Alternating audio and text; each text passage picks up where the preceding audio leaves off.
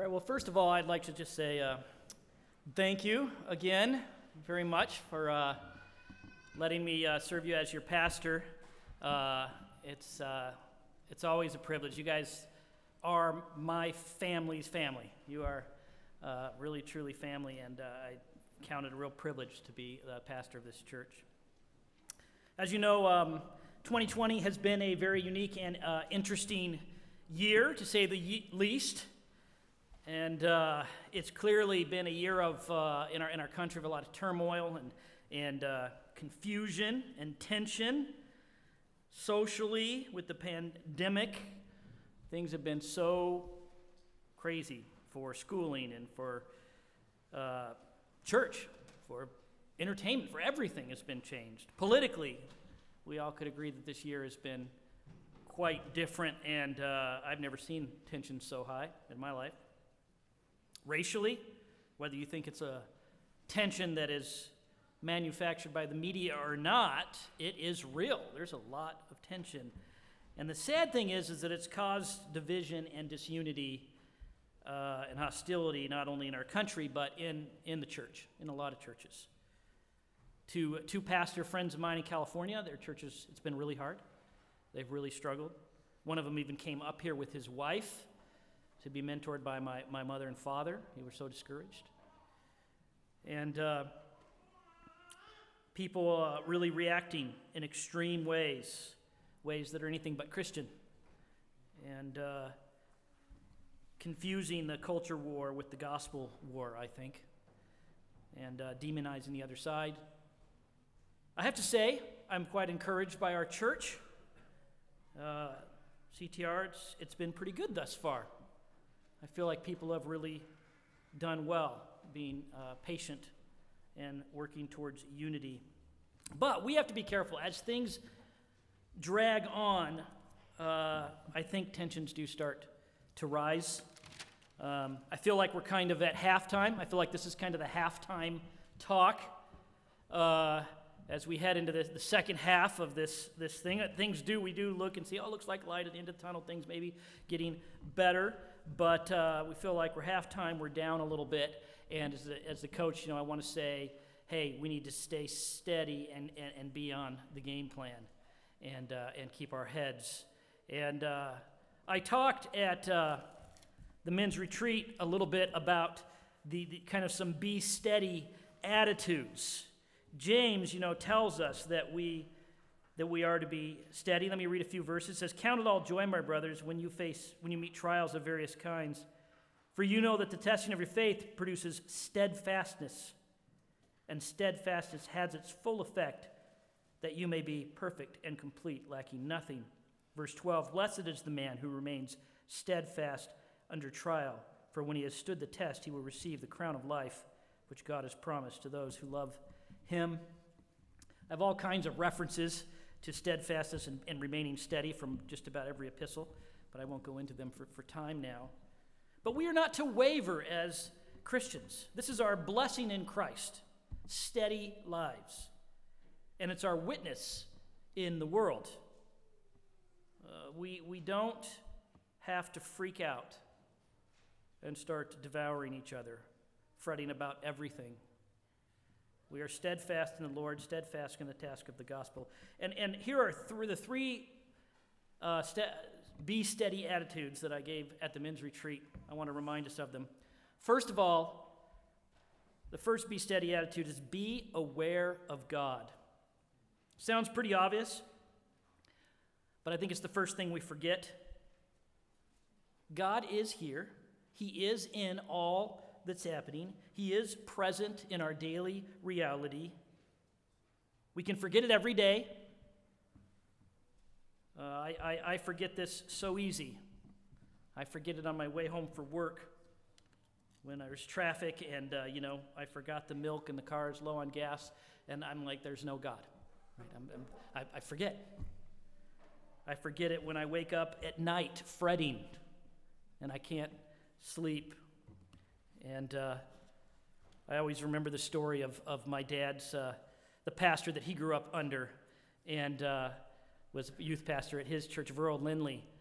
he had dreams sometimes, the pastor, just like Phil had a dream. But he talks about once his wife saw him. She woke up and he was on the bed on all fours on his knees, and he had his arms like this on the bed. But he was kind of in a trance, kind of asleep. She said, "Verl, what are you doing?" And he said, "Shh." She said, "What are you doing?" He said, "I'm holding up a pyramid of marbles." He was holding a pyramid of marbles, and he couldn't let him fall. That's a pastor's dream. We definitely forget it, I think, when life gets crazy. It's easy to do when we feel like we're in the middle of a pandemic and government overreach. We are a lot like the disciples in Mark 4, right? On the boat in the storm, and they're freaking out. Jesus is in the boat with them. No, he's not here. And of course, they don't learn their lesson, right? They later get in the boat, and there's no bread, and they're freaking out again. And then, of course, we just saw in Peter cutting off the ear when Jesus says, "Enough, calm down." They can't seem to get it in their heads that they have the Lord with them. And that can be so true of us, because they're just normal Christians. I think the book of Revelation, if you remember when we went through it, the first thing it does, it talks about how they're in the tribulation, yet they're in the kingdom of God because Jesus is reigning. And then he shows the picture of Jesus standing there amongst the lampstands, amongst the churches, right? This great figure, the Son of Man. And then each letter to the churches says, I know what you are going through. I know your situation. I know the evil you're amongst. I know. He's there. And we have to remember that in times like this. He's with us. He knows what's going on. Even with all the government and political stuff, right? He's in it. Let me read you Romans 13, the first few verses. Oops, I'm in Corinthians 13. Let me just read this to you. That's what it says.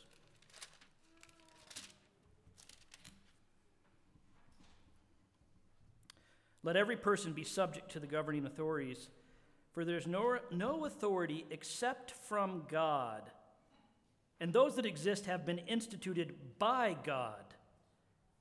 Therefore, whoever resists the authorities resists what God has appointed, and those who resist will incur judgment. He set up all the authorities.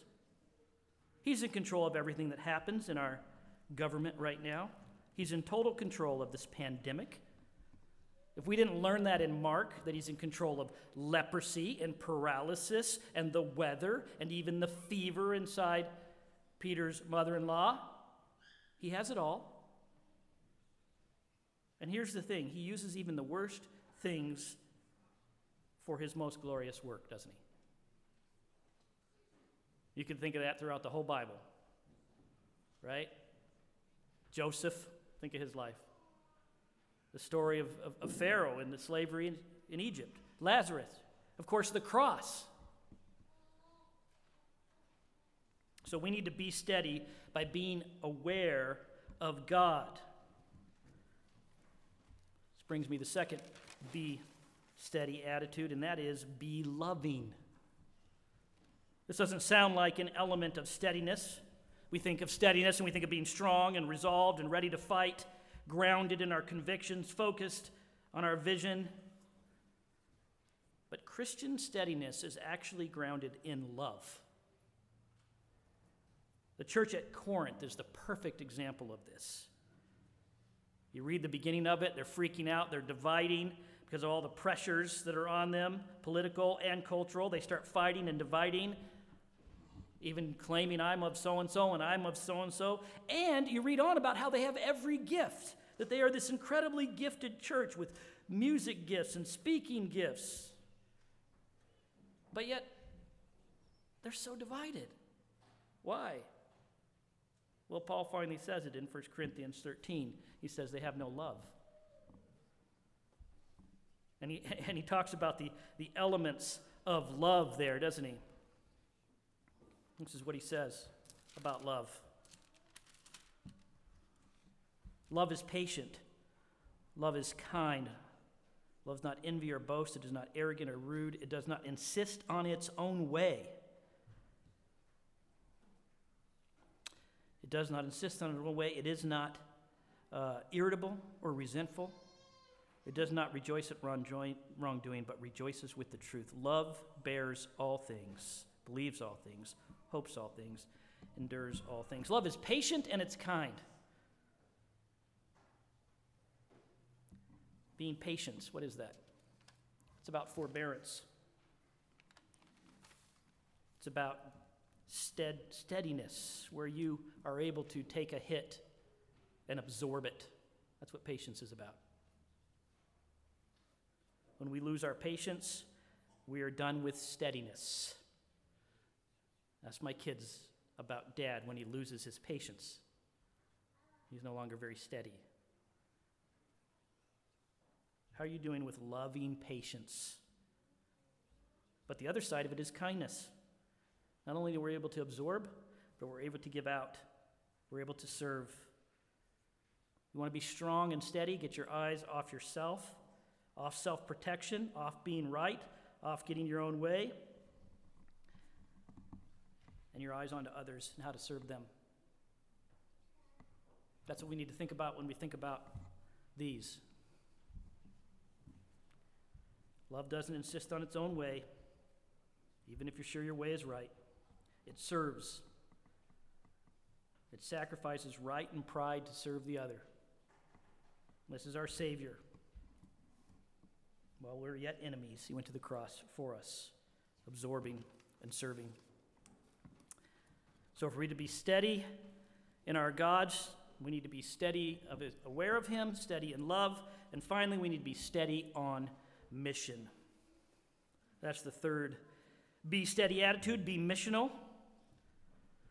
I think the number one problem with Christians right now during this whole pandemic and political upheaval is distraction. It's losing the plot.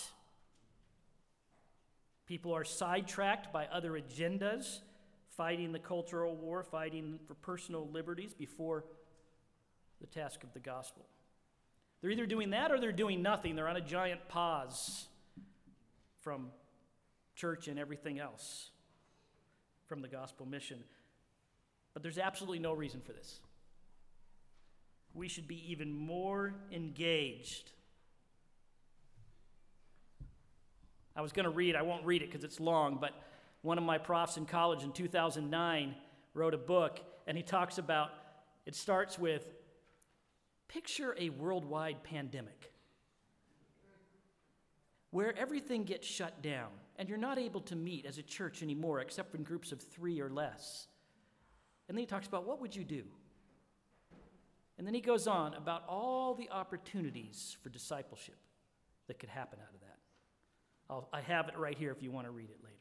2009 he did that. We have incredible opportunities to reach out in discipleship.